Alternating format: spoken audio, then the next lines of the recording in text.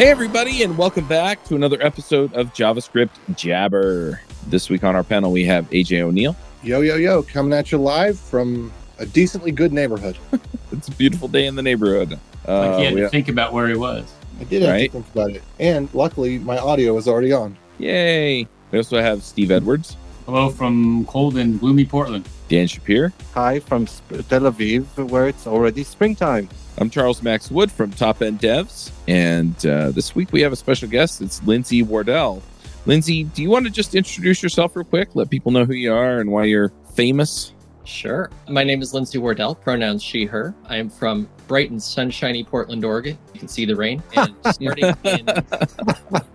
We just think of it as liquid sunshine. Exactly. It's just liquid sunshine. I started participating in Views on Vue in 2019. Been doing that for a couple of years. And in October 2021, I started as a software engineer at NoRed Inc. Now, are they based down here? Because I've seen like billboard signs and stuff saying they're hiring. Definitely hiring. I think the company headquarters is in California, San Francisco area. But the company is completely distributed at this point. So I've got team members across the U.S. and we've got employees across the globe. Is there much tech going on in California? Just wondering. Just a little bit. Just a little bit. Small fruit company. Hey, folks, this is Charles Max Wood from Top End Devs. And lately I've been working on actually building out Top End Devs. If you're interested, you can go to topenddevs.com/podcast and you can actually hear a little bit more about my story about why I'm doing what I'm doing with Top End Devs, why I changed it from devchat.tv to Top End Devs. But what I really want to get into is that I have decided that I'm going to build the platform that I always wished I had with devchat.tv, and I renamed it to Top End Devs because I want to give you the resources that are going to help you to build the career that you want, right? So whether you want to be an influencer in tech, whether you want to go and just max out your salary and then go live a lifestyle with your family, your friends, or just traveling the world or whatever, I want to give you the resources that are going to help you do that. We're going to have career and leadership resources in there, and we're going to be giving you content on a regular basis to help you level up and max out your career. So go check it out at topenddevs.com. If you sign up before my birthday, that's December 14th. If you sign up before my birthday, you can get 50% off the lifetime of your subscription. Once again, that's topenddevs.com. All right. Well, we brought you on to talk about Elm, actually, not Vue. So do you want to give us a little bit of background as far as what you've done or been able to do with Elm and, some of the background there? Sure. A little bit of background on me. I started working with Vue in 2018. Primarily before that, I'd been doing a lot of PHP and backend stuff, but realized it's really cool to have responsive UI that actually changes without a page refresh, and started playing around with different options, explored jQuery a little bit, discovered React and Vue, and decided to go into Vue. So 2018 forward, I've just been working with Vue. Been really lucky that all of my jobs use that as opposed to needing to learn other front-end frameworks. Before we get past Vue, why did you in fact choose Vue over the other options, or specifically over React? So at the time that I was looking, the three frameworks I saw were React, Angular, and Vue. I tried all three of them. Of the three, Vue felt the most comfortable. It reminded me the most of working in something like PHP. And to be clear, I was doing straight PHP before. I wasn't using a framework like Laravel. So just using HTML and then some PHP inside to tweak the logic so that the display was different. And Vue felt the closest to that. I was able to build out components using the same basics of HTML and CSS, and then add on the JavaScript for the additional benefit that it could provide. So from a development experience, it felt very comfortable and familiar to what I was doing. I think something like React, looking at it at first, and bear in mind, when I was looking at React, there were no hooks. It was all either class-based or stateless components. So looking at these things, they made zero sense as to why this was what people were doing. And it didn't click for me. So eventually I was able to learn React, and I could see why people use it and what the benefit is. But as a newer dev to the JavaScript space, going into something like Vue, especially with the options API, where I was able to break down, this is my data, these are my methods, these are the things that I'm watching so I can perform side effects. It felt really comfortable and easy to understand in my head.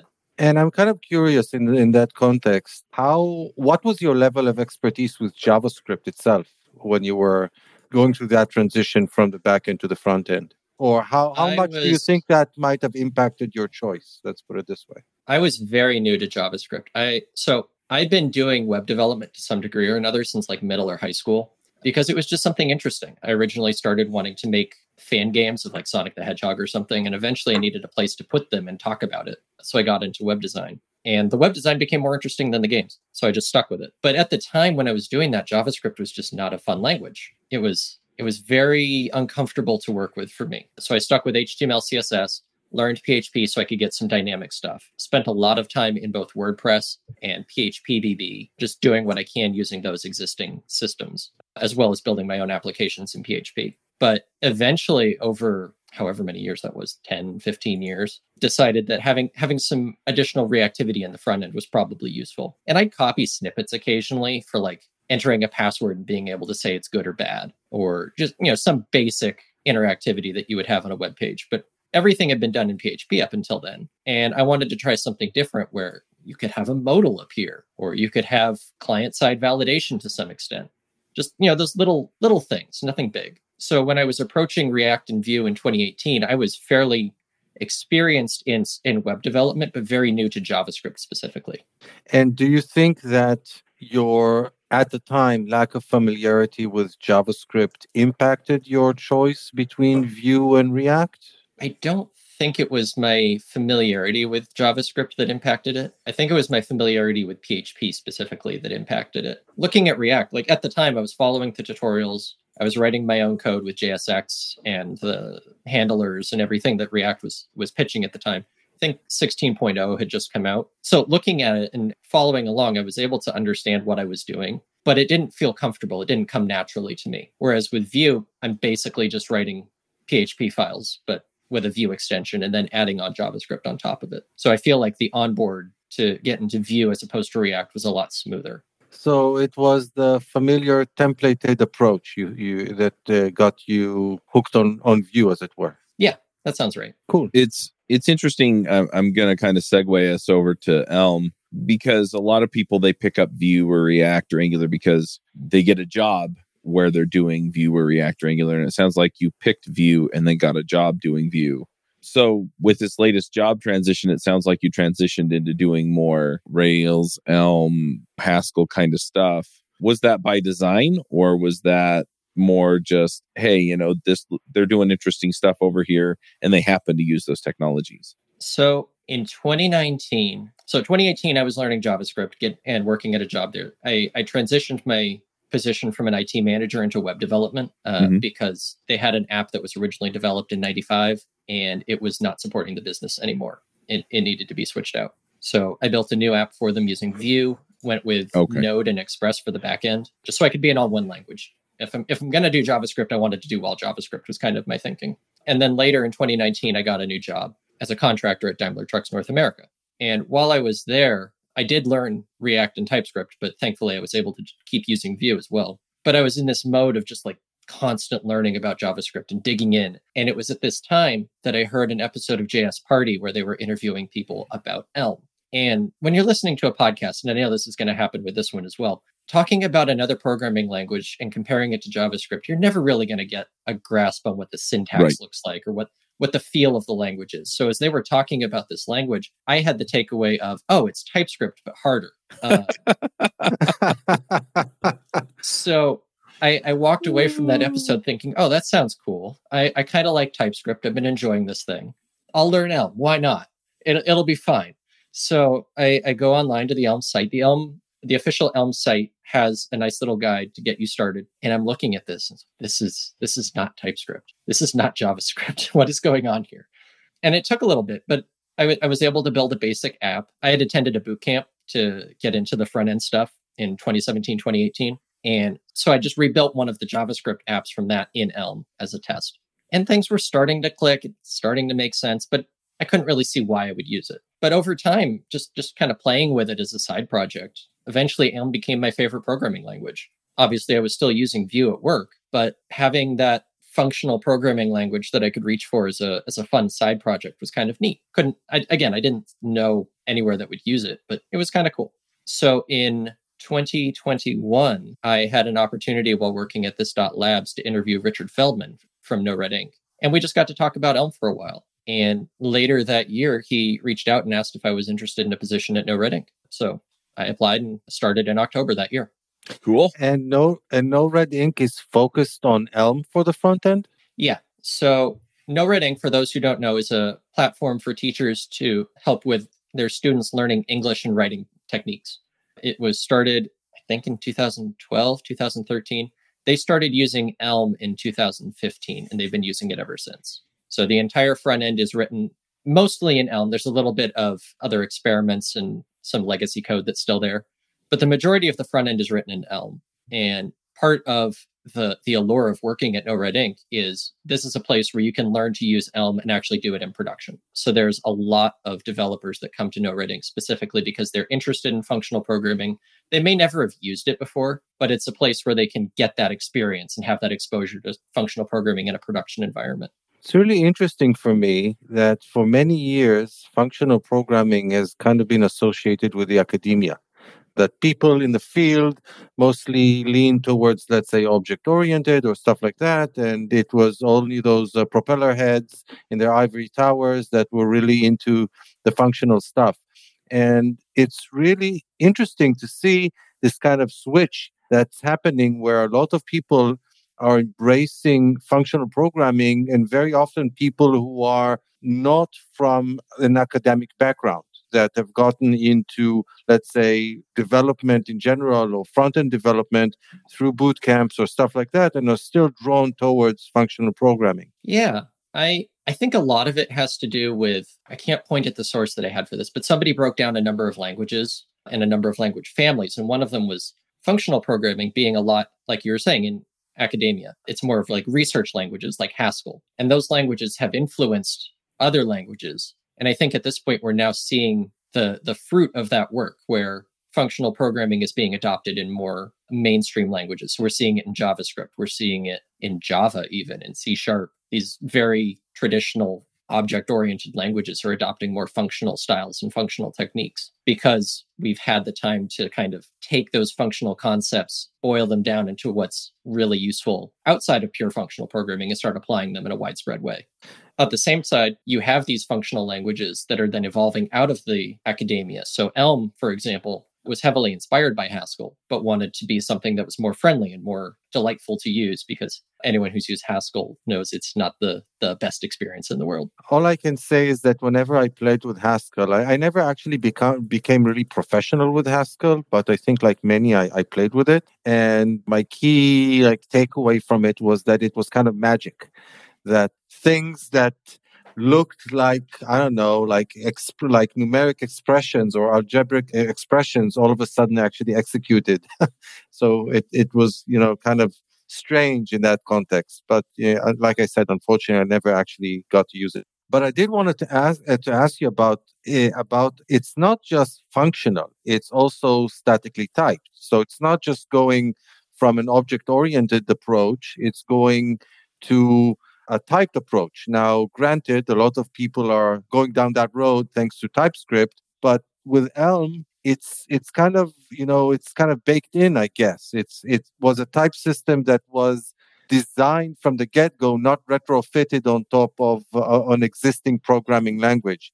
So is that also something that drew you towards Elm? I don't think the type system was the initial draw for me. It was more specifically the functional approach. But at this point, I feel like one of the big benefits of Elm is the type system. One of the strong benefits it provides, it is a strongly typed static language. So all of your data in your application is a type. And for example, if you have a function, it will always return the type that you define it's going to return. You can't return two different types. So does that require having a runtime then? There is some level of runtime in Elm. I can't speak to its actual size at the moment, but I remember from some of the analysis that other people have done, the Elm runtime ends up being fairly small and lightweight compared to Vue or React. It's equal, if not better. So so you're looking at the same basic trade-offs. But AJ, to your comment, having a enforced static typing is more about the compilation step than about the runtime. It's more about enabling the compiler to verify the correctness of your code. Until you're working with external inputs and outputs, such as JSON. So that's actually an interesting point. And that's one of the things I wanted to talk about with TypeScript, because if you're coming from JavaScript and you're looking at Elm, the obvious choice to look at is TypeScript as as your easy comparison. TypeScript has types and it's JavaScript. But with TypeScript, all you're doing is telling the compiler, this is the type that I expect. It can't actually check your data. And you could tell TypeScript to lie if you really want to. You could say something's an any, something is unknown, and just do whatever you want anyway. And this is especially I like that idea. saying, AJ, what, the TypeScript lies? Yeah, I want to lie to my compiler too. But if you're going to make a request to an API, let's just use the Poke API as an example. And you're wanting to get information about a Pokemon. Oh, Pokemon. Yes. I do want to get information about Pokemon, please. I'm so glad to hear that, AJ. So we go and make our API request and we get our data back. We run, well, let's say we're just using fetch. So we fetch the data and then we convert that using result.json. And now we have a JavaScript object. Even if we type that all the way out in TypeScript, there is no actual guarantee that the type you have is what you think you have, because the API could have changed. The data structure could be different than what you typed. There's a whole number of things that could go wrong, but TypeScript won't know and cannot protect you from that. All it can protect you from is what you tell it to protect you from. Elm, by contrast, if you're going to do the similar request, you have to write a JSON decoder. So when you get that JSON value, it's just a JSON value. It could be a string if you really wanted to treat it as a string. But then if you want to use it as an object, as a record, you have to take that and parse it into an Elm type. And if that fails, Elm will say, oops, this isn't the type you expected. And because of its strongly typed nature, it will force you to handle that case. You can decide, I'm going to do nothing, but then it's on you. It's not on the language at that point. First of all, I have to say that issue with incoming data being effectively typeless and then you needing to kind of coerce it into a certain type is one of the reasons I think that a lot of people with TypeScript are kind of drawn toward that GraphQL enforces the typing on the response for you, and it kind of works well with TypeScript in that context. But I agree that if you're working with raw JSON data, then with TypeScript the best you can kind of get is I don't know, it's strings mapped to strings, numbers, and stuff, and that's not a whole lot. In fact, there are two reasons that I sometimes struggle with TypeScript, or actually maybe even more. But one is the fact that indeed a lot of things end up being not as typed as you would want them to be. And the other problem is that, again, because it's kind of retrofitted on top of JavaScript, which is kind of the poster child for dynamically typed languages, then it can be really challenging to come up with sane type expressions for some of the JavaScript paradigms. Yeah. And I guess that's not an issue with Elm. Right. So Elm provides you with a number. Elm, first off, is not a complete and total wrapper around the JavaScript API. The JavaScript API is constantly changing and evolving, especially as new browser APIs are being added. So if you do need to interoperate with JavaScript, sometimes you will need to reach outside of Elm's sandbox. But for a majority of the web development that is done, you can handle it within Elm itself, rather than having to reach out and handle those edge cases and those esoteric APIs that may or may not return types that you expect. So how do you work with a DOM from Elm? I mean, at the end of the day, you're building a front-end application, so some sort of DOM interaction is required by definition. Right. So Elm has its own virtual DOM implementation. I don't remember the timeline on it, but Elm and React came out at about the same time, and they had some of the same ideas. So Elm adopted a virtual DOM. And when you're writing a front end in Elm, basically what you're doing is declaring function calls, similar to what you're doing under the hood with JSX. So in Elm, if you want to create a div, you call html.div, and then it takes two arguments. One is the attributes and one is the inner children. And so you construct the series of function calls in the same way that you would in React or Vue or any of these other languages to build out your UI. The main difference that Elm has compared to React or Vue or any of those is because it is a pure functional programming language. As you are generating this DOM tree, you don't have to worry about any side effects. You don't have to worry about any accidental mutation because there is no mutation in Elm. And you don't have to worry about some of the oddities that JavaScript has. For example, you're never going to run into undefined is not a function or cannot read null of undefined, because those types just don't exist in Elm. You don't have undefined. You don't have null. If you're going to have a data value that could be empty, then there's a specific type for that. But you don't have to worry about running into missing data when you expect it, or accidentally changing the state of your application in a way that you don't expect either. So in other words, in Elm, undefined is undefined? Undefined is indeed undefined. So, kind of taking a step back or sideways, what is the syntax of Elm? Does it look like a functional programming language with a bunch of arrows and brackets and no words, or is it reasonable like Python and JavaScript and Go and Rust? I feel like it's a mix of the two. Personally, I've been in the middle of it, so somebody looking at it who's purely done JavaScript is going to say, "Wait, where do I put the parentheses to make a function call?" You don't. Where do I put the parentheses around my if statement? You don't. So in that way, Elm is a lot closer to Python, or I feel. I was going to say Ruby. Ruby too, yeah. But it doesn't have any end statements at the end of its blocks either. So I feel like Elm's syntax is very clean. It does have more arrows because it is inspired by Haskell and the Haskell syntax. But it takes that in its own direction. I think some of the oddities that you'll run into is instead of a bang and an equals sign to say not equals, you're going to do a / and an equals, because that looks more like the equals with a line through it. So that's the syntax they went with. Or with a lambda function, you're going to do a / and then the argument to that function, because that looks more like an actual lambda symbol. Little things like that. But I think if you're looking at it, once you get over some of the small things, you're not going to be putting parentheses around all of your function arguments. Or to declare a function, you just name it and you put an equal sign and you do something. Like, you don't have to use the keyword function because everything is a function. So it's small things like that, but once you get used to them, I feel like it's a college to work with. So what is I was looking at the Elm docs while you were talking.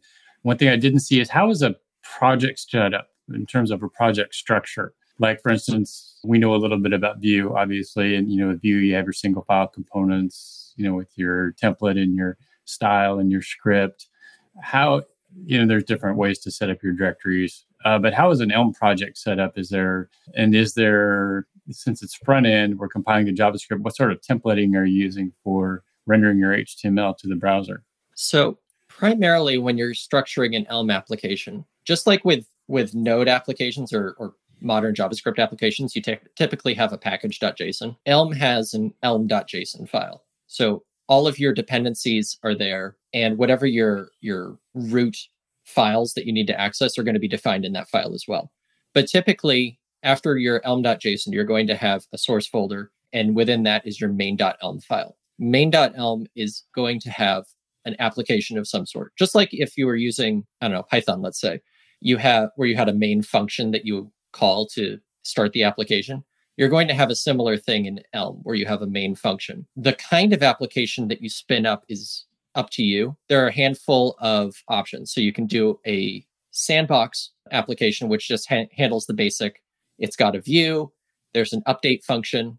For those who haven't seen it, an update function looks kind of like Redux, how it used to be, where you've kind of got a switch and it handles all of your messages for you. That's built into the Elm language. It's part of the Elm architecture, is that you have an update function, a view function, and your state or model. So the most basic Elm application that you can make is just those three things. You can then expand that if you want to have subscriptions and allow for interoperability between Elm and JavaScript. The most advanced application you can build is a full, I think it's called browser.application. And that allows you to handle a full SPA style setup where you're watching for navigation events and you're handling the URL changing and things like that. But typically you're going to have that base setup of an elm.json file, a main.elm file. And then if you want to compile that to JavaScript, the Elm language comes with its own compiler. So you just call Elm make. That outputs a JavaScript file. You can then take it wherever you want, import it into HTML or into your Vue application or React application, wherever you want to go with it from there. There are a number of more advanced setups, including one that I created for integrating Elm with Vite. It's the Vite Elm template. You can find it in the awesome Vite repository as well as on my own GitHub. But that lets you, rather than having to go through the step of compile and then import it somewhere, it just kind of streamlines everything using Vite to connect your Elm directly into a Vite JavaScript application. So based on your description, it seems to me that unlike JavaScript, where your choice of the front-end framework that is wholly distinct from your choice of the language. I mean, JavaScript obviously predates all the frameworks that we currently use. And similarly with TypeScript, you can, these days choose effectively any front-end framework that you like and use it with TypeScript. It seems to me that what you're saying, that with Elm, the framework is kind of baked in The choice is simultaneously the language and the framework? Yeah, that's correct. One of the huge benefits of Elm, if you look at JavaScript, for example, and you look at all the modern tooling that we need, let's say we're going to do Vue applications. We've got Vue. We're going to use Vite for our setup. For testing, let's use VTest because that's new and cool. We're going to use Prettier. We're going to use ESLint. Going to need some additional libraries. So we're going to be relying on NPM. There's this whole ecosystem of stuff that you need to build a JavaScript application in the modern way that people do today. And with Elm, all of that's kind of baked in. So I like working with Vite and I like the streamlined approach that provides, but you can work with just the Elm language and the tools that it provides. And the framework that you build in is just the language. Elm is designed around this Elm architecture where you have your model, you send out a view to the browser, you get an update message from the browser, and then you update your model and go back and forth. It's just this circle. And it really streamlines the application development process because you're not having to think about juggling all of these different things or these different concepts and ideas. You can focus on building your application. And granted, there's a lot of patterns and advanced techniques that you can use in Elm. It doesn't, out of the box, you still have to learn what you're doing to use the language properly. But all of the core pieces to get going and get started with the language are built in, and you don't really have to stress about the different decision making that you would have to deal with in JavaScript. It's interesting. I think that we are seeing this sort of tendency of effectively a language/framework choice being kind of merged together in things that some people in the JavaScript community or ecosystem think about as frameworks, but are effectively also their own programming languages. Svelte, for example. People tend to think about Svelte as yet another JavaScript framework, but Svelte is actually a programming language that is similar to JavaScript, but different. And so in that way, Svelte, I think, is actually closer to Elm than to JavaScript in many respects, because it has its own built-in framework, as it were, but it's actually primarily a different programming language. And I think the same thing can kind of be said about Solid.js as well. It's just that Elm takes it one step further by kind of giving up on the JavaScript syntax and JavaScript and some JavaScript semantics. I think that sounds accurate, yeah. Where Svelte really, like you're saying, created a programming language built around building components and building UIs and building an application. Elm went into the pure functional route and made a way to make functions that had a certain set of guarantees. And then on top of that, provided a way to build full applications and UIs. Now, if we mention Svelte, so Svelte has SvelteKit, kind of similar to React that has Next.js and now Remix and Gatsby and whatever, and to Vue that has Nuxt. Does Elm have anything like that? Does it have any sort of support for server-side rendering? And does it have any sort of application framework that kind of ties it all together so that you as a developer don't have to do it, setting up a server and stuff? So unfortunately, Elm does not have server-side rendering. That's one of the features that's still coming. One thing to note about Elm development compared to the rest of the front-end ecosystem is it's very slow and methodical. So the creator, Evan Szaplicki, he created this as a language for his thesis, and it's been slowly evolving since then. The last major release was Elm 0.19. That came out in 2019. So it's been a little while. And in this time, Evan's working on new features, but very much doing it as a research project. And when something is finished and ready, it will be released. So server-side rendering is something that's on the list. It's planned, but it's not something that's come out yet. On the note of frameworks, though, there really aren't a ton. Like in React, for example, React bills itself as being super flexible. It's this UI library. And so because of that, you have Next.js, you have Remix, you have Gatsby, you have all of these things. Because of how focused Elm is on building web applications already, there aren't a ton of frameworks built on top of it. That said, there are a couple that are worth noting. One is called Elm SPA, which is an SPA way to build Elm applications.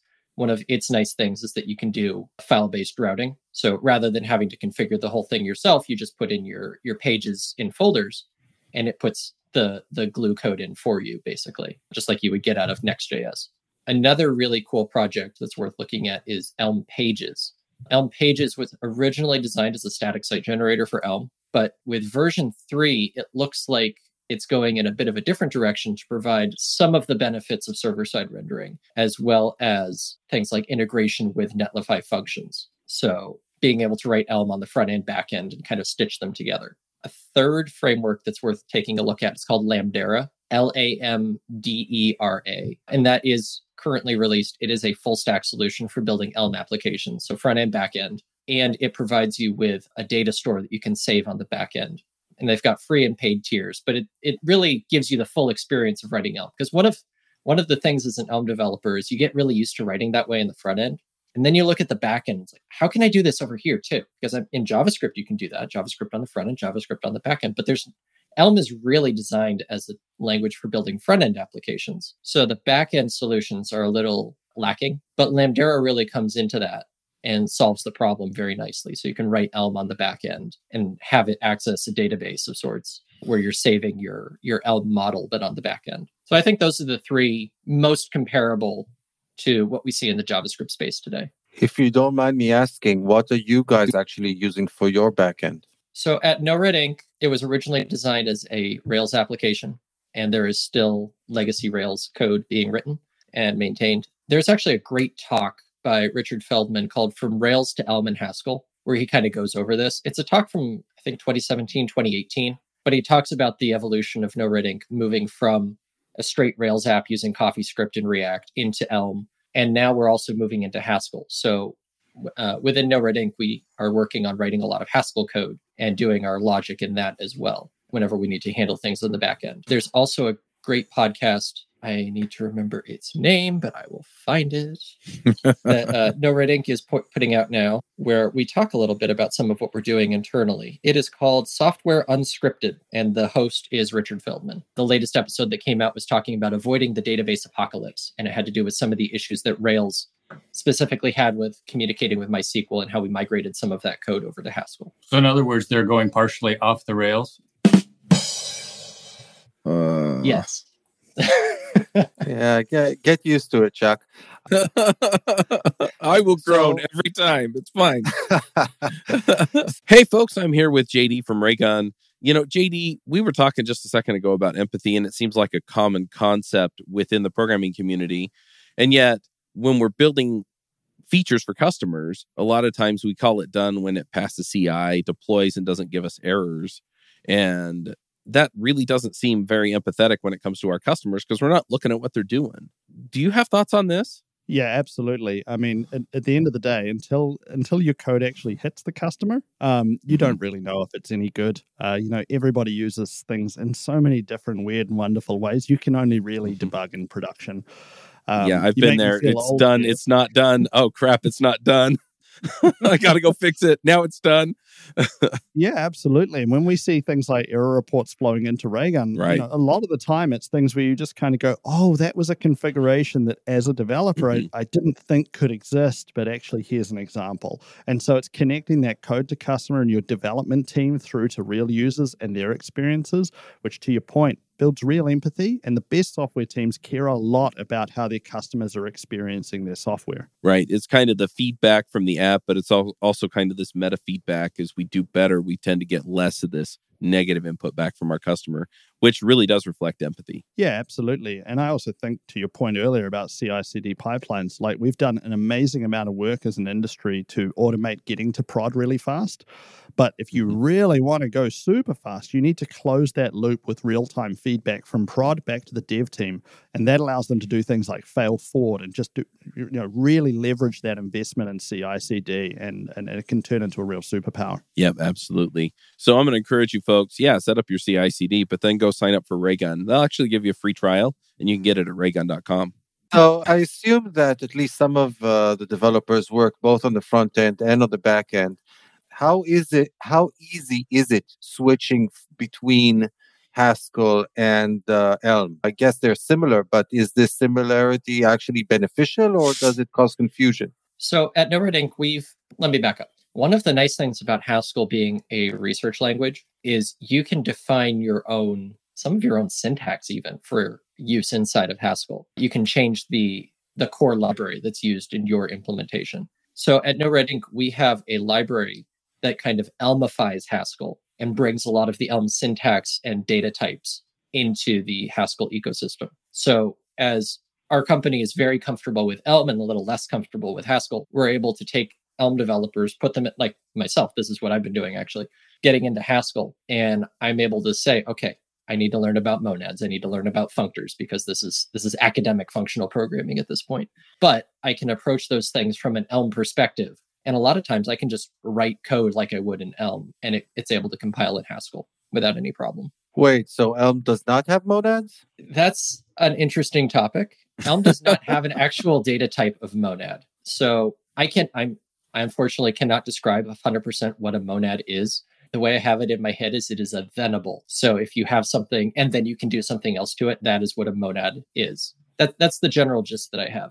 Elm has that concept of, let's say you have a list and then you want to do something else, or you have a maybe type. Maybe is either nothing or just a value. And then you can do something with the maybe, and then you can do something else. So it has these concepts from monads, but it doesn't have a specific monad type that things inherit. You mentioned the maybe type, which kind of forces me to do a really brief segue, because you also touched about the fact that Elm does not have null and undefined, and that might be really confusing for people that are not coming from a functional programming background, because, having some sort of a null or a type or value built into the programming language seems like something that how can you do without?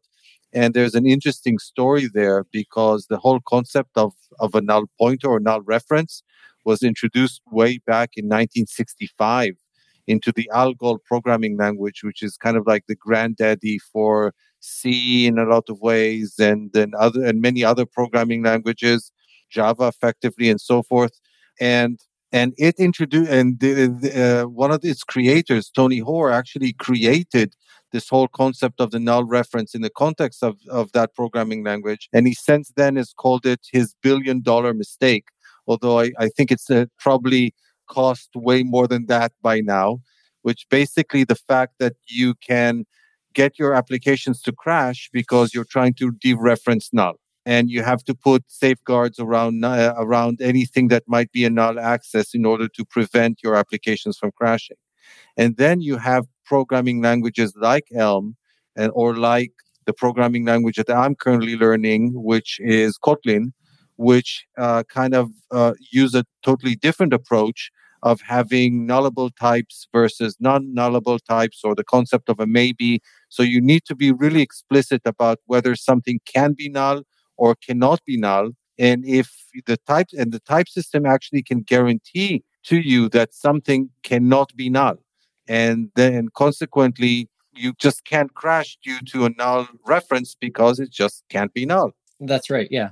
And actually, on the point of crashing, one of the things Elm bills for itself is that it will guarantee almost no runtime exceptions. There's been a couple, so we can't say zero runtime exceptions, but it's practically zero in practice. But yeah, so Elm has this concept of maybe, and that fills in the case where something could not be there. So if I had, let's say, a first name and a last name field, last name was required, first name was optional. Then in Elm, I could define the last name as a string, because it will always be a string. I can guarantee there will always be a value there. And the first name is a maybe string. And in that case, this first name is either nothing, which is the actual type, it's nothing, or it is just a string. And that's how you destructure that value, is you have to do a case statement, which is kind of like a switch, and you check to see if it is nothing or just a string. And that's how you are able to access and handle data that could be missing without having to break the type system or without having any runtime exceptions. Exactly like you said, that you need to be very explicit about how you access values that might be nothing or might be null in other programming languages. And you need to, and if you forget to perform the explicit test, then the compiler will actually yell at you, and you won't be able to compile, it will break. So you cannot actually accidentally deploy something like that. But once you have checked and you've converted it from a type that can be null into a type that cannot be null because you performed that explicit check, well, now you're safe and you don't need to worry about the null anymore, or the nothing, or whatever it's called. Right, exactly. And Elm has a number of these kinds of types, and you can also write your own custom version of this, because it's just using the type system and you're defining variants on a type at that point. So you can I mean, if you wanted in Elm, you could create your own Boolean, call it my true and my false or something, but please don't. But it has a number of these types. So let's go back to the HTTP request as an example. If you make an HTTP request, you're going to get a result. That result is either an error or an OK. And I think you run into this in other languages too, especially like I've experienced it in Elixir, where if you make a request of some sort, you've either got an error or you've got OK. And the error is an HTTP error. So you can then break that down and see, was this a bad body? Was it a bad status? Did the server fail? What's going on? And you have to handle each of those cases explicitly, or you have the data you wanted, and congratulations, now you have the data. So I wanted to ask about that because one of the, like I kind of mentioned, one of the benefits here is that the compiler kind of guarantees the correctness of the application. And I've heard it said about Elm that if your code can compile, then it's probably correct. But I mean, I'm guessing that you can still make logical mistakes. You can still not consider certain behaviors or whatnot. So I just can't see a situation where you totally don't need to debug. So what is the debugging experience like using Elm? I mean, at the end of the day, source maps are no fun. So is it, how do you deal with that? So let's talk about the compiler first, because you're right on all of that. Elm's compiler, first off, is super friendly. So rather than, let's use JavaScript as an example, undefined or cannot read undefined of null or cannot read null of undefined, whatever that error is. That's not really helpful. And it points you at a line number and that's it. Let's say you're a JavaScript developer and you've come into Elm and you're just trying to do some string concatenation, where in JavaScript, you just use one plus sign. In Elm, it is two, because the single plus is just for numbers. So a double plus is required to do string concatenation. But you're a JavaScript developer. You don't know that. So you do the thing that you normally do. The Elm compiler will then tell you, hey, it looks like you used 1+ instead of 2+. 1+ is for number addition. You want to do 2+ for string concatenation, which is what it looks like you're doing. How about you try that? Here's a link to the docs. And so the Elm compiler is super friendly and helpful as you're trying to learn and grow as a developer, but also when you run into those cases that you don't really know what's going on. And yeah, the line that the Elm community uses, if it compiles, it works. And that definitely does not cover logic. Obviously, you still need to code your application to meet the business need. But if your application does compile, whatever you just told it to do, it will do it. But yeah, you are going to run into debugging at some point. And typically what we're doing, or let me back that up. What I'm doing on my side projects, I'm not using any special tooling. I'm just looking at my code and saying, oh, this thing isn't working. I'm then going to be reaching for, can't remember its official name, but there's an Elm debugger. So if you're using Vite, for example, or if you're using one of the other providers for getting access to Elm development, there's this little debugger, very similar to what you can get with Redux or Vuex, where you can then time travel through all of the changes in your state. But because Elm is a pure functional language, all changes can be rewound. So you can just use that time traveling debugger to access everything that's going on in an Elm application. And you can just walk through this caused this, caused this, caused this, caused this, because you don't have the annoyance side effects. You don't have accidental mutation of your global state. Everything is very methodical and organized. So if you run into a bug and you see something happening, sometimes what I'll just do is start up the application, do the thing that causes the bug, and then just walk through the debugger and say, okay, this happened, and this happened. Oh, I passed the wrong data, or, oh, it had the wrong value for some reason. Then I'm able to go into the logic and really dive into what am I writing, why is this happening, and fix it. And at that point, assuming I fix the bug, it works because it compiled. But is this debugger integrated with the browser in some way? Yes. So in the case of the Elm debugger, let's say you're looking at an Elm application that you're working on. In the bottom right corner of your screen, that's typically the placement, you'll see a little blue button with the Elm icon, and it'll have a count of all of the times your update function has been called. And if you click on that, you'll see every single change that happened in your application since starting. So your debugger is not actually the dev tools that are built into the browser. They're kind of like an integrated debugger, I guess, implemented in Elm that is shipped together with the Elm application, as it were? Only during development. Typically, you'd want to extract that out for production. But during development, yeah, it's just a little button in your browser. You click it, it'll pop up a separate window with all of the update functions that have been called. In any way to kind of handle mobile stuff? Not sure what you mean, sorry. I mean, in DevTools, for example, if I'm probably debugging on a desktop, but I have an option to cause the browser to behave as if it was a mobile device. Gotcha. So in that case, you're still using, in this case, Chrome is what I use. So you can still use Chrome. You can still pretend to be a mobile device, and that button will still appear. So because you're using the desktop version of Chrome, you still have access to everything. And even if you're using the mobile version, you can press the button. I think on my iPhone, when I press the button, it will open up as a separate window in Safari. So, but I can still see all of the things that have happened. So you still have that full development experience that you would expect. Cool. So effectively, the debugging is not source maps over DevTools. It's its own custom integrated debugger that you ship with the Elm application while you're in the developer mode. That's correct. And so one other example, because we're JavaScript developers and we're really fond of console log. This is the thing we do, right? In Elm, there is an equivalent called debug.log. So if you put in a debug.log, that is a function that takes two arguments. One is a label, one is any value that you get back. So let's say you wanted to see what a specific variable was at a specific point. You could just call debug.log, I want to see my variable, and then the variable name. That will print it out in the console. Unlike JavaScript, where if you print an object out, it'll just be an object that you can then play around with. If you print out an Elm record, it will stay in the Elm syntax. So it'll look more like a string in your console. But that's probably what you want because you're debugging Elm at that point. And one of the nice benefits about Elm is if you try to compile for production and you leave a debug.log in your code, the Elm compiler will not compile and it'll say, hey, wait, you left a debug. You need to take this out before you compile for production. It's helpful in that way too, so you don't accidentally leak things into your console.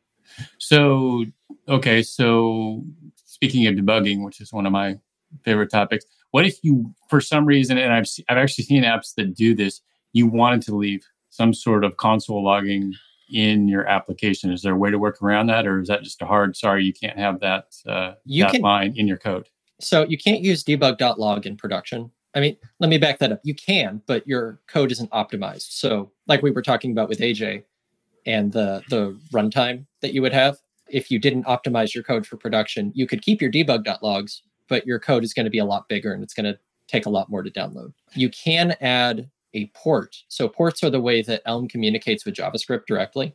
So you can write a port that says, log this to the console, please. And then you pass it a string value or something. And then in JavaScript, you subscribe to that port. And whenever something gets called there, you just console log it using a standard console log. So that would be a way that you could do that in production. From what I've seen, the only real proper intentional use of console log in production is to output a "we're hiring" message. Everything else is just log statements that people forgot to remove. So getting back to debugging, what are your debugging options? Are there any, can you still use your browser debug developer tools in terms of debugging if you want to do some step debugging and, stopping execution and looking at, what's going on at a particular point in code? Step debugging is going to be harder in Elm because it is a compiled to JavaScript language. So hypothetically, you could add a stop to the compiled JavaScript, but that wouldn't necessarily point you at what's going on within your Elm code itself. So basically, you're not single stepping. You're debugging through the state, and you're debugging that using the integrated Elm debugger. That's correct. So you're looking at state rather than at code lines, as it were. Yeah. So you're looking at what the state of your application is, what the change was, and what the result of that change is. And that's partly to do with the fact that Elm is a pure functional language. Richard Feldman made a comment about how with a pure functional programming language, you could replace all of the function calls with a key value lookup table. And that's how you know that it's a pure functional language. It's not causing any side effects. It's not causing any changes outside of itself. If it's a pure function, you could replace all of the calls with just a lookup table. And so with Elm, when you're doing debugging, it's the same concept. Kind of reminds me of the is-even NPM module. Have you seen that? Yeah. But I the question build apps without it.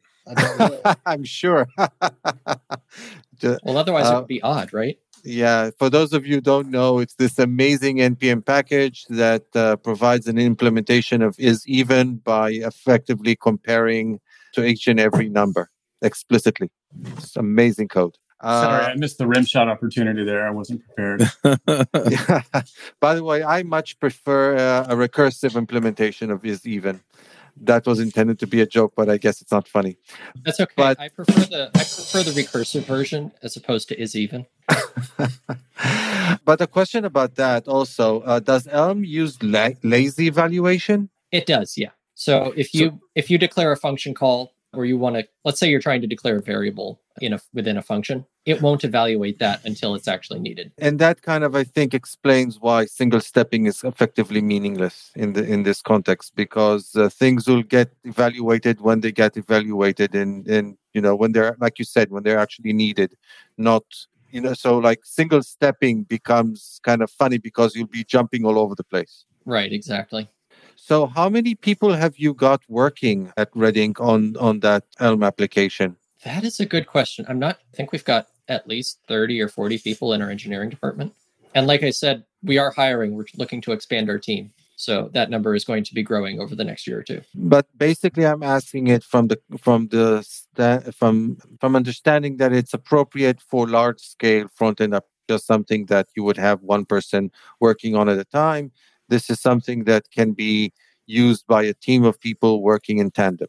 Absolutely. We've got multiple teams working across our Elm application, all working in parallel, working together to make sure that everyone understands the patterns that are being used and everyone understands what changes are being made to the code base. And when working together, I mean, in JavaScript, which is obviously very free form and you can more or less do whatever you want, we've got tools like Prettier or ESLint in order to enforce kind of coding best practices or even formatting best practices across a team. Is something like that even needed in Elm? Needed is a strong word. I would say it's very useful. As far as formatting, Elm has a very strict formatting guide. So for example, with Prettier, you could have an argument between spaces and tabs. You could have an argument over how many spaces, even. In Elm, it's predefined. There are 4 spaces, and that's what you use. So if you're going to indent, it's a 4-space thing. And there is a tool called Elm Format that all it does is enforce the styling guide that Elm already provides. There's another tool created by Jeroen, which is called Elm. I forgot the name of the tool, but it is an equivalent to ESLint, where you can provide it with a set of rules, and it will inform you when you're making certain changes to your code that need to be addressed or not done, depending on the circumstance. One of the nice things about Elm being the way it is that you can do a lot of dead code elimination just by doing that kind of check when you're doing compile or during your CI step. So if you aren't using a function anywhere, it'll just know, hey, you're not using this function anywhere. We can see that pretty easily. Or this function isn't exposed and it's not used internally. You can delete it. And there's a lot more complex rules as well as a lot simpler rules that you can just import and use as your team decides. So since Elm has its own VDOM implementation and Elm has its own, I assume, data structures because it needs its data structures to be immutable, and the built-in JavaScript data structures that it's compiled to are not immutable, and also because it doesn't have server-side rendering, how is Elm in terms of performance and memory usage? I don't have the official numbers on that, but what I have seen in my experience is that it is performance and usage to any of the any of the Vue applications that I've built. Performance-wise, the best metric that I have just for myself is I have this side project that I've been building since 2018. It's a turn-based strategy game, and I built it originally to learn React. Then I rebuilt it as a CLI app to learn TypeScript, rebuilt it in Svelte, and the latest version was rebuilt in Elm. And all of them perform very well. I actually find the Elm version is the easiest to maintain as well as very, very performant at high speeds. So part of how I do my testing is I have 8 computer AI playing against themselves, and each one has a turn of 1 millisecond. And I just watch it go and see how it's doing. So I've noticed in the JavaScript version, and granted, I've grown as a developer since then, but in the React and the TypeScript version, they ran into some hiccups in between turns where the JavaScript would just kind of spin and try to do its analysis. In Elm, I did run into that same problem, but fixing it was a lot easier. And so the performance ended up not being as much of a problem, and the AI was able to be more advanced at the end of the day. I don't attribute that necessarily to Elm being more performant than React. I wouldn't go that far. But the way that Elm is structured and the way I'm able to build the application allows me to improve it in ways that JavaScript wouldn't necessarily feel as comfortable doing, I think. You have to provide a link for that. Sounds super cool. So the name of the game is called Juralen, Juralen, and I will make sure there's a link for that. aware, it does have some music play once you start interacting with it, because I was going for something very Age of Empires Civilization feeling. So I've got some nice little background music playing and different sound effects happen. We're kind of getting toward the end of our time. It's funny because people kept asking the questions that I had, so I just let it all kind of run. Hey, Chuck, one quick question, Relic. So what is the status of IDE integrations for Elm? Are there a decent amount of plugins for things like VS Code or WebStorm for syntax highlighting and things that are particular to Elm? Yeah, so our team uses a lot of different editors. I can't speak to WebStorm, but I personally use VS Code, and a number of people on our team use some combination of Vim or Emacs or terminal editors. And everyone's able to get the integration for code highlighting, for errors, things like that. It works very well. In VS Code, the tool that you would go for is called Elm Tooling, and it provides access to Elm format so that when you save, it formats for you, which is nice, as well as Elm Review. That was the tool I couldn't remember the name of, Elm Review. So it will provide some basic checks for you, like, oh, this type is never used, or this function is never called, things like that. And in VS Code, you can also, on a function, you can see every location in your code base that it's called, which is really nice. And there's a handful of other small plugins. One guy from my team, his name is John Suter, created a plugin so that you could see all of the different function calls that are made by type within your particular module. So if you create a type, let's say person, and a handful of functions that either rely on person or return a person, it will then sort that for you. And so you can kind of see all the different function calls that you have available to you for that person type, which is really cool. All right, I'm going to push us into picks. We're kind of at that time. I want to make sure we end on time. But this has been awesome. Lindsay, are there resources that you're putting out there or places where people can connect with you to get more information about Elm? Absolutely. I'm on Twitter at Lindsay K. Wardell. Happy to talk Elm there. I also have been doing some blogging about Elm, both on Dev2 as well as on my personal site. So I've got an article on how to get up and going with Elm in 2022 if you want to spin up a new application, or how to use web workers, which was my latest blog post, writing the web worker itself written in Elm. So you can find those on my website, lindsaykwardell.com. I'll also do a shout out to the package that I put out on NPM called Elm View Bridge. Since I was a Vue developer, but I wanted to play with Elm, it's sometimes hard to get started in just writing Elm and just go from 0 to 100 with Elm. But if you have an existing Vue application, you can use Elm View Bridge to write an Elm module, import it as a Vue component, and then just interact with it as you would any other Vue component, but you're writing Elm code inside of it. So that's Elm View Bridge, elm-view-bridge.lindsaykwardell.com. Awesome. Hi, this is Charles Max Wood from Top End Devs, and lately I've been coaching some people on starting some podcasts and in some cases just taking their career to the next level. You know, whether you're beginner going to intermediate going to advanced, whether you're trying to get noticed in the community or go freelance, I've been helping these folks figure out how to get in front of people, how to build relationships, and how to build their careers and max out and just go to the next level. So if you're interested in talking to me and having me help you go to the next level, go to topenddevs.com/coaching. I will give you a 1-hour free session where we can figure out what you're trying to do, where you're trying to go, and figure out what the next steps are. And then from there, we can figure out how to get you to the place you want to go. So once again, that's topenddevs.com/coaching. All right. Well, let's go ahead and do some picks. AJ, do you want to start with the picks? Oh, let's see what I can get us started with today, don't you know? So I'm not, you said earlier, I'm interested to hear what your thoughts are. But the thing is, I really don't have a lot of thoughts on languages that aren't languages that I would use. And the thoughts that I have are just not constructive because at the end of the day, I don't like this. I don't want it. Right. So for me, the whole functional style of lots and lots of syntax and very little communication. All communication is implicit. I'm not an implicit communicator. I'm an explicit communicator. I don't like high context scenarios. I like low context scenarios. So, but in the vein of speaking about languages, I am developing my own language.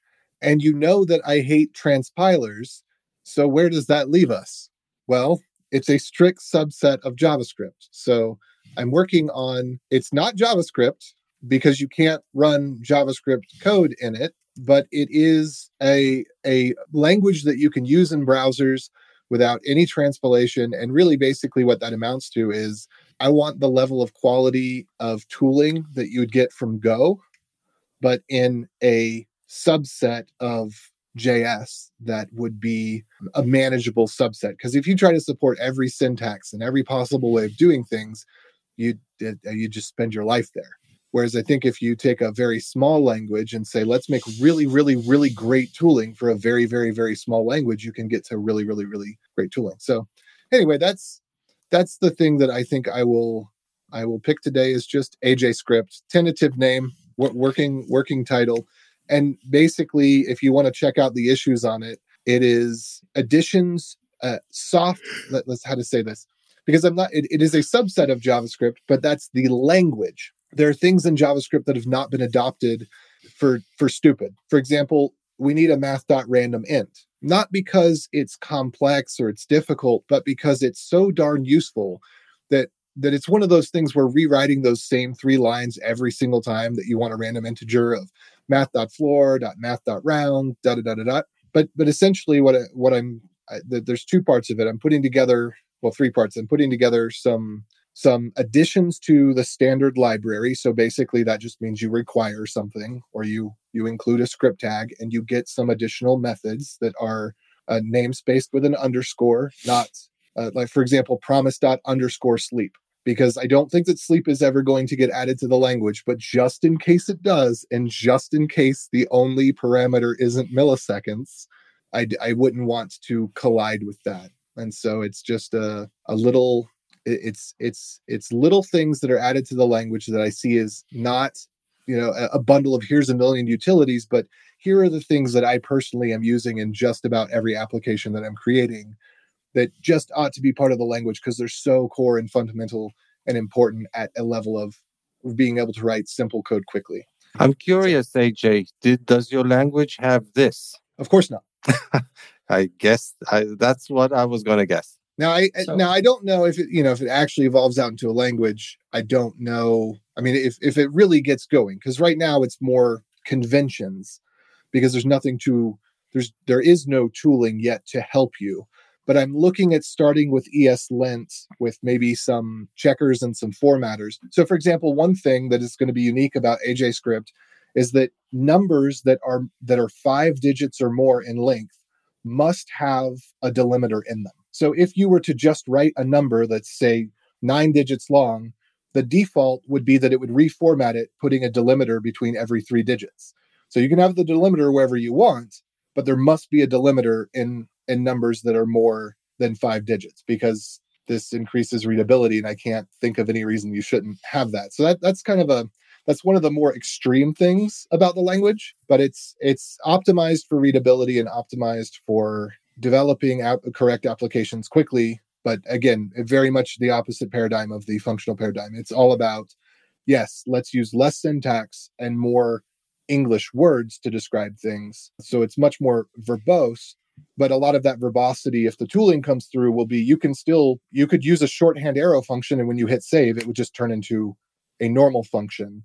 And there would be no difference between the two because there's no this. So I'm actually, I don't want to interrupt our picks mode. Oh, no, I'm glad you mentioned that, because I actually feel that Elm is one of the most explicit languages that I've used, because rather than relying on objects and inheritance from like array.prototype.something, every data structure that you have is just a data structure. Every function that you have is just a function. And so if you want to do something, you actually have to write these things and compose them together in a way that at the end of the day, I feel is more readable and more maintainable than something that I used to write in JavaScript with, like, I take an array, .map, .filter, .this, whatever. Yeah, I agree. It leads itself to something that reads more like English. Despite being a functional language, I feel like it really does give you those benefits that you were just describing about AJScript. So I'm excited to see what you get. Yeah, we'll see. I mean, right now, like I said, it's actual real snippets of code that are things that are the extended standard library, so to speak. It's guidelines, and then it's ideas for this is what the tooling should do. And I am really stumped on how to handle what you just suggested with the chaining. In some cases, if you chain 1 or 2 things, it can be good. But if you're chaining 10 things, it's generally bad. But I don't know how a tool can look at what you're doing and interpret and say, hey, this is a bad use of chaining versus this is a good use of chaining. And the goal with AJScript would be to make a language that is difficult to abuse, so that abusing it is truly an art form and obviously outside of the realm of software engineering. All right, I'm going to derail us back to actual picks. I think this is interesting, but yeah. And I'm waiting for AJ's tooling to tell me, nope, don't do that. Ideally, it would just correct it for you. For example, things anti-babble. Anyway. A reverse babble. Gotcha. Are those all your picks? Or I wasn't really thinking about stuff, so that's okay. I just pulled that off the top of my head, whatever it was. I checked all places Steve recommends. It's the battle you're fighting today. That makes sense. All right, Steve, what are your picks? So before I get to the high point of any podcast episode with dad jokes, one little thing I noticed as we're recording this right now, this is, what are we, day 10 of Russians' invasion of Ukraine, and found a little interesting thing on GitHub the other day. And I tweeted about it, and my note was, when you're wondering why your favorite open source maintainer isn't keeping up with the roadmap, at my day job, we use Bootstrap Vue, and they have been working on for a while a upgrade to work with Vue 3, with the whole composition API change and so on. And in a recent chain, somebody said, hey, how's things going with the roadmap? Getting there. And he's like, their maintainer responded, sorry, no deadlines at the moment. We have a Russian invasion of our country, and I'm writing this post from a shelter in Kharkiv, which is under rocket attack for a few days. So I guess that's a pretty good excuse. But anyway, so when you're wondering what's going on with open source roadmaps, and remember, there's a lot of people in places that don't have quite the stability at the moment. So getting to the dad jokes of the week, this is always Chuck's favorite part. I know it. I found out that puns, which are dad jokes, they make me numb, but mathematical puns make me number. Sorry, I hit the wrong button. Now, I get it now. Yes. A friend of mine stinks a lot because he lives down the street from this milk processing place, and everything smells like dairy air. Yeah, okay. Sort of. We need the trombone sound effect. Sad trombone, that's right. Yeah.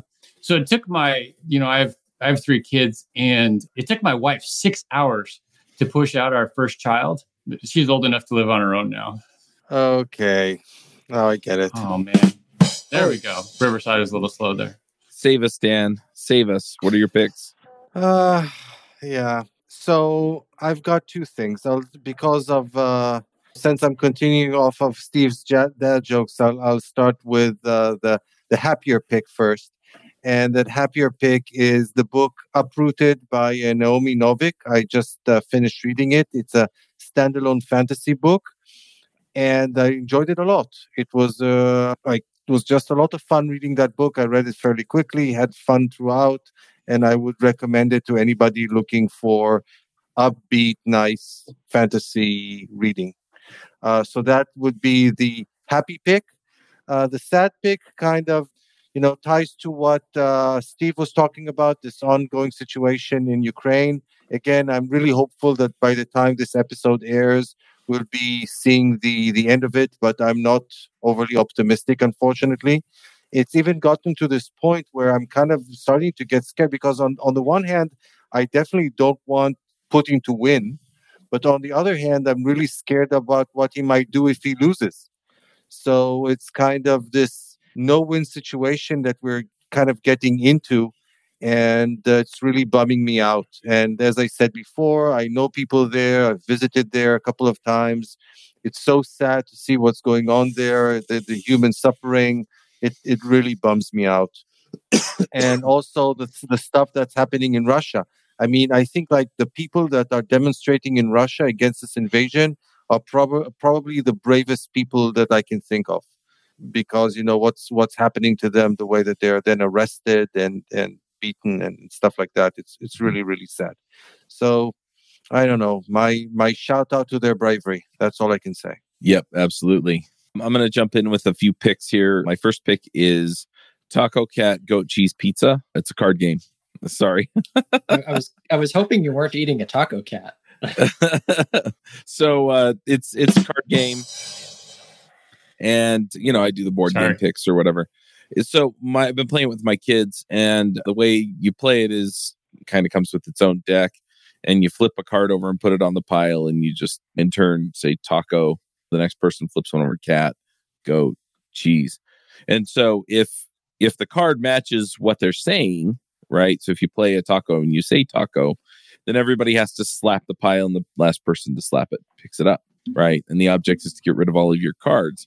There are 3 special cards. There's the gorilla, the groundhog, and the narwhal. And you have to do a different motion and then slap the pile when those show up, no matter what is being called, because obviously you're never calling those.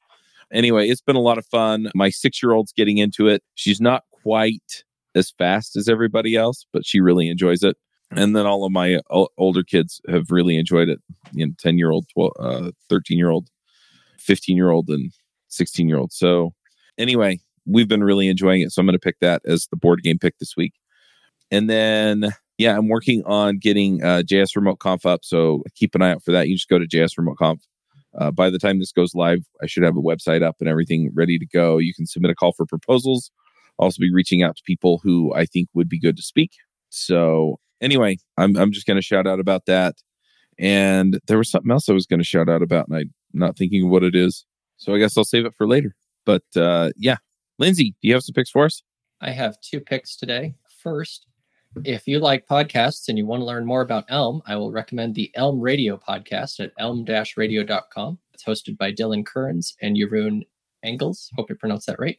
Dylan is the creator of Elm Pages and Elm GraphQL, and Jeroen is the creator. And they do a bi-weekly show talking about some of the interesting things going on in Elm, such as if it compiles, it works, or one of the deeper concepts of opaque types, which is really fun. So definitely recommend that. Second pick is a talk by Richard Feldman, Why Isn't Functional Programming the Norm?, where he explores the history of programming languages, especially the object-oriented ones, and talks about how they came to be and why functional programming is not the paradigm that we're all using today, which is a very interesting talk. So definitely recommend that one as well. Although, again, like I mentioned, undoubtedly functional is becoming much more popular in recent years. Oh, absolutely.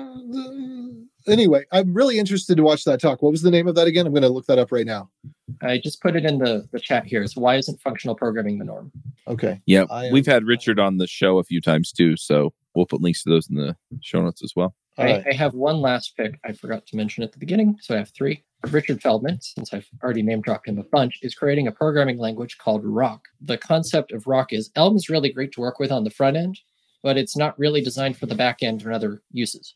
Rock is a functional programming language for those other use cases that Richard Feldman is working on. And starting in April, he'll be doing that full-time, sponsored by NoRedInk. So definitely that's really interesting.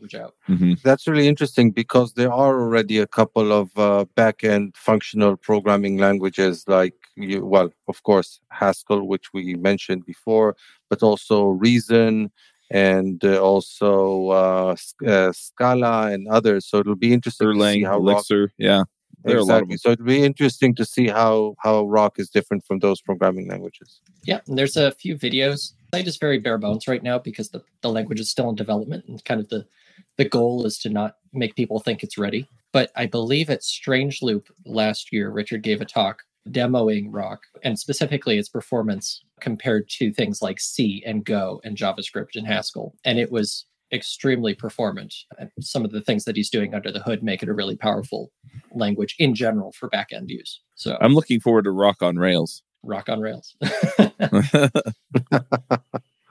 All right. So there was one thing that I forgot that I should pick. Can I throw that in? Go. Okay. So there is an NPM module. Oh, that's such a terrible thing to say. It's not an NPM module. It's somebody wrote it in JavaScript and published it to NPM. Important to get, who really is it that NPM did nothing for it. Anyway, point being, it's called Slonik or Slonik. I don't really know, but it's the I don't know, the French name of the Postgres elephant or something like that. But it does what I always wanted, because ORMs get really messy for a couple of reasons. There's no need to write some wrapper for a million different databases, because you're only going to use one database. And that database is going to be Postgres unless you don't know what you're doing, or you need some specialized database, which you probably don't. So it's going to be Postgres, right? And Splonic has it's a template tag system, which normally, building a DSL, I don't like these types of things. I don't like the transpiling. I don't like the DSL. But in this particular case, it solves a problem that I don't know of any better way to solve, and it seems to solve it well. And you just write your Postgres SQL in these SQL tag strings, so template strings with a SQL tag, and then you will get additional checking on the strings. So and there's a VS Code plugin. Unfortunately, there's not a Vim plugin for it yet, but there's a VS Code plugin that will actually do syntax highlighting on the SQL inside the JavaScript. So while you're in your JavaScript file, you can know whether or not the SQL is valid and will run. And I think that is just amazing. This is a tool that I've been wanting for a long, long time. It is enough reason for me to open up VS Code and try to figure out how to get the plugin installed. I haven't done it yet, but I have faith that it'll work. And if you know anybody that is willing to work for money, that is a Vim script person and could adapt the VS Code plugin to Vim, which I'm sure because the language server is common between VS Code and Vim and all the editors. So there's just some sort of wrapper glue or something that goes on top of them to get it to work from one to the other, I would presume. But if you know anybody, I am very, very interested in commissioning somebody to get this thing working in Vim, because I absolutely love the idea of having checking on your SQL while you're writing your code so that you don't have to deal with an ORM to get type safety. You could just get it right there. And it's just, I think it's great. All right. Sounds good. I'll have to check that one out. All right. Well, let's just go ahead and wrap it up here. And until next time, folks, Max out. Adios. Bye. See ya. Bandwidth for this segment is provided by CacheFly, the world's fastest CDN. Deliver your content fast with CacheFly. Visit CacheFly.com to learn more.